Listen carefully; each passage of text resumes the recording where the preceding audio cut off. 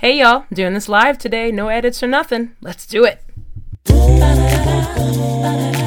Welcome to Culture Coach, a podcast with me, Nikki Lerner, helping you to engage in a proactive movement towards unity and understanding as it relates to culture and come from. Thanks for joining me today. You ready to go? Let's get started. Hey, thanks again so much for listening. I wanted to create a space each week where you and I can learn about different cultures and come-froms in a safe, non-threatening, non-embarrassing environment. I hope you enjoy this podcast. For more creative resources and ideas, you can engage with me at nikkilerner.com.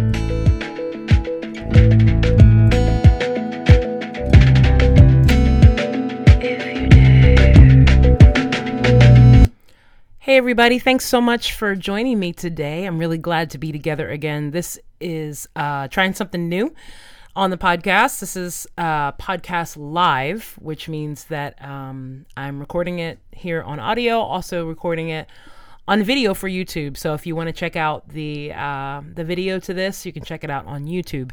But I'm just going to sort of go with a thought today without any editing or anything and just talk to you about something. So one of the things that seems to keep coming up when people ask me, particularly when I'm working with people in faith communities or a church environment, because still that is usually one of the places where we see the least amount of diversity. In fact, I'm not sure what the percentage is right now, but I know that still in 2020, most of America's churches are racially segregated. I tend to like the word segregation because I actually think it's telling, because we hear about, our history in the civil rights and how we were, we went through a time of segregation, or even the separate but equal time. And I'm not sure that we really use that word a whole lot, but I have no problem using it when it comes to the church and faith communities, because we are still the most segregated spaces. And it seems to me that particularly for people who say that they love God, for people who are following after the ways of God, that we would certainly know what the answer is a little bit more than or at least maybe I shouldn't even say that. I mean, maybe we wouldn't. But what I can say is, given the scriptures that we follow, given our worldview, given what we believe about God, what we believe about Jesus, that God is a unifying God, and that the body of Christ, the body of believers, is racially and ethnically diverse. So if that's the case, then why do we continue to be segregated across racial lines and even cultural lines? Because those two things aren't always the same. But racial lines, cultural lines, and being really okay with being separate with one another. So I say all that to say that one of the things that continues to come up in conversations that I have with people is this idea, which is, if our community, if our faith community, if our church, if what we're doing in the United States is in a community that is mostly monocultural, then do we still have the responsibility and the call to be diverse, racially, ethnically, culturally? And B, if that's the case, then how do we make the link between being monocultural and finding a vision for a multicultural church or a multicultural environment within the scope of a monocultural environment? Now, we can really get into that. That's probably going to be a little bit longer than this podcast. However, let me just give you a couple of thoughts around that, okay? The first thing is that I believe in faith communities and in churches that that the Word of God is really clear around the model of worship that we are given in the Bible. And that model of worship, when the people of God come together, that model is diverse. It is people from all nations, all tongues, all tribes, like as diverse as possible. And they are all centering around the thing that unites them, which is God. So I believe that that is the model of church. And so if that is the model of the gathering of God's people, I have no problem then saying that all faith communities should be pursuing racial, cultural, ethnic integration, full integration. I got no problem with that. And so when it comes down to that, here's the thing, is that I love 2020 because in 2020, I'm telling you guys, there is literally no limitation for us, particularly in faith communities and in the church. There's literally no limitation for us to make our church services, our expressions of worship, the relationships, who we interact with, all of that. There's literally no limitation and therefore no excuse for us to remain monocultural as a faith community. Because we have relationship, because we have technology. I was actually just thinking about this the other day. My husband and I were watching the Daytona 500, and my husband's a big racing fan. He's from Indiana, and we were watching the Daytona 500. And one of the things that I was sharing with him was how, now we watch a lot of sports shows, but I was sharing with him that, the sports shows that we watch, the thing I've appreciated about ESPN in particular is that at least the shows we watch, there is a tremendous amount of diversity. I mean, I feel like that over the last several years that they have gotten very intentional and really good, quite frankly, at the representation of who is talking about sports, different people's opinions and perspectives given their racial makeup. There's a show that we watch that is primarily Cuban, and there was this one time where the show was on, and I think that the host is Cuban, Dan Le Batard, and he had a Dominican guy, Izzy Gutierrez, who was on the show, and then a Filipino guy, Pablo Torre. And I thought to myself, wow, like that is a really good job. You just don't trip and fall into that. That is a decision that people have made to make that show diverse. I think there was another episode where I saw, it was Dan Le Batard in the middle. Again, he's Cuban and male. And there were two women that were the sports doing the sports analysis. And so I was looking at that and I thought, wow, when I watch these shows on ESPN, it's this beautiful space where I start to forget about things such as race and culture. And that's actually the thing when you move towards inclusion and diversity, people think that you actually start to highlight it. And what actually happens when you start to get really good at it is people forget and people actually just start to see one another as people. But let me go back for a minute. So we're going back watching the Daytona 500. And this, I was talking to my husband and saying, we love watching the coverage and really appreciate the work of the people there. But that I noticed how monocultural all of the reporting was on the Daytona 500. Now, my husband's brilliant, and, he started talking about how, there's really not a big pool to pull from in that sport because it's mostly been monocultural. And so I get that, but just trying to make a point here. So the sportscasters were monocultural, mostly white American. There were a few women, but mostly male. And so I was sharing with my husband that, as a consultant, some of the things I would do, and I've done before when I come into an organization, is to say, where are the places that you can infuse diverse peoples, that you can add people who have a different cultural voice, a different ethnic voice than the majority. Where are the places that can actually happen? And I started to think about, even while we were watching the Daytona 500, I started thinking about all these different places where, different kinds of voices culturally could be added. And so as we're talking, there was a commercial that had come on right after this segment that we were watching. And I can't remember the gentleman's name, but he's an ex-football player, and he's one of the ESPN analysts. And anyway, so I saw this commercial, and he comes on, and he's kind of sitting in this chair, and he's talking about the Daytona 500.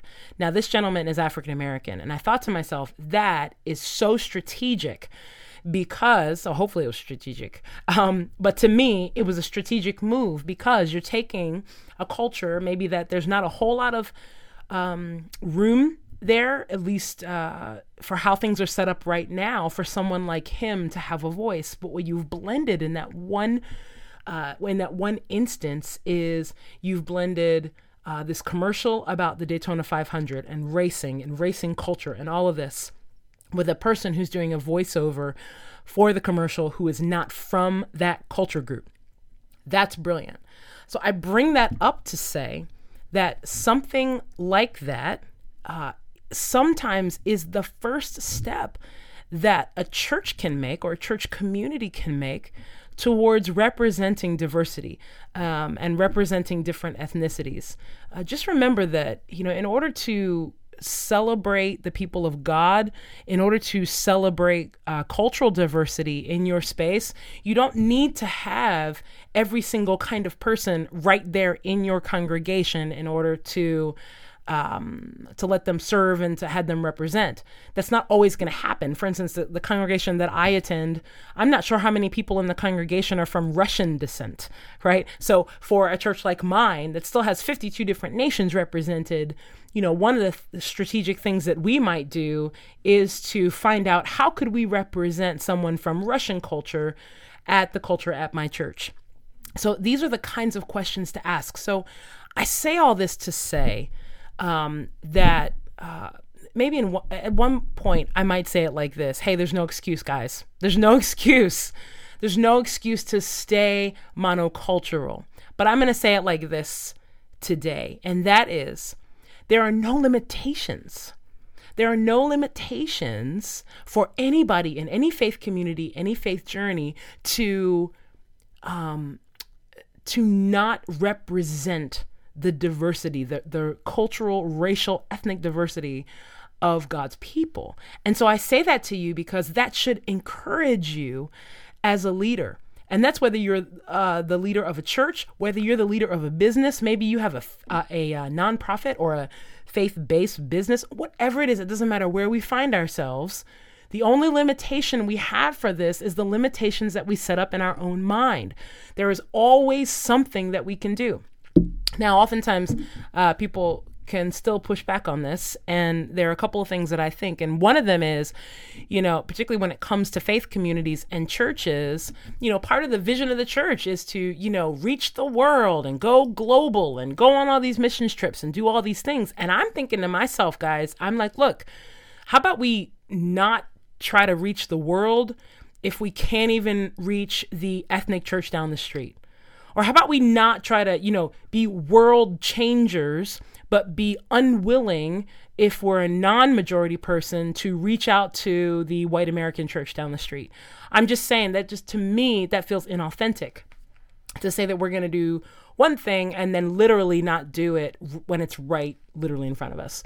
So that's one thought. And the other thought is, here's a really simple strategy for you that you can begin using to infuse some culture, particularly into your church, your congregation. Well, actually, I'm going to give you two. The first one is this.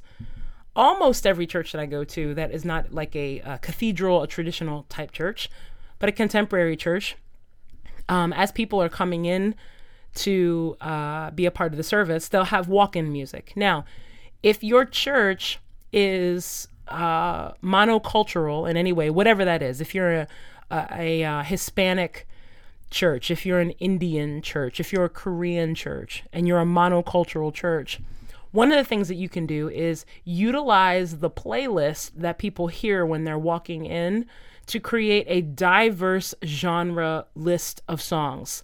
It's a really easy way to start to include some cultural diversity into what it is that you're doing without having the people, so to speak, yet to perform that music live or to preach a sermon or whatever it is. Just start with what you have. ask the question, what do we have? And then how can we infuse diversity into the things that we already have? You have to take a first step towards this. And that is an easy first step. Now, I'm going to tell you right now, what I have found oftentimes is, somebody will ask me, how do we take the first step? And I'll say something like that, hey, start here. And people won't do it. And I think, sometimes we have made this issue of diversity like so big. We have it's this gigantic cloud where we can't even see where the first step is. And sometimes you can say, well, what is that going to do? Right. Or you might even question well, is that inauthentic? No. You have to start somewhere. If you're a mostly white American church and you don't have people to pull off Black gospel music, play it on the overhead, play it on your iTunes playlist when people walk in, when they walk out. Choose non-white American music for a video, for a bumper under a video, under a prayer, whatever it is. And that's just that's one creative idea out of, 40,000 maybe that we could come up with to help you make your church a better reflection, a more authentic reflection of the diverse body of Christ. That's just one. So I just want to just say this just flat out, that just because your church is in the middle of a cornfield somewhere and you're like, oh, we're all white Americans, so I guess we're absolved. No, you're not absolved. Just because you might be in the inner city in a mostly African American neighborhood and you say, well, these are the people that are around us, and we're tired of having to do, all of this kind of majority culture stuff. It doesn't absolve us from doing that. If you're a mostly Hispanic church and you have been only speaking in Spanish the whole time, it's time to incorporate some things in some other languages. And honestly, it doesn't even have to be English, guys. If you start to look at these things, as there are so many creative ways that we can bring some beauty and some light into our gatherings, you start to see these things very differently, and they become less of a to-do list and more of a, gosh, look what I get to do. Look at the work I get to do. Look at the ministry I get to do. We get to spend time representing God's people. We get to spend time dreaming up ways that we can help people feel seen. That is the work that we get to do as people of faith. So it's time for us to step up. It's time for us to step in and lean in and honestly stop making excuses. Let's stop making excuses for why we can't be diverse. Let us, as Ephesians 4 says, make every effort. Let us make every effort to keep the unity, the peace, binding ourselves together with peace. Make every effort. If you want to come to a space where you're like, I don't know if we can be diverse, and I don't know if, because we don't have the people, ask yourself this: have we made every effort? Because I guarantee you that there's some kind of idea, some sort of creative idea just around the corner. So don't give up, don't give in. It's time to lean in and do the good work of reconciliation and multicultural work. Thanks so much for watching or listening. This was really fun. I think I might do this again, podcast live. So thanks, guys. I'll talk to you soon, all right? Hang in there. I'm cheering loudly for you. Hey, thanks so much for making the time to listen. If you liked the insight today, tell your friends and be part of the newsletter at nikkilerner.com. Remember, it takes that first decision to realize your vision for a more generous, multicultural life. I'll see you next week.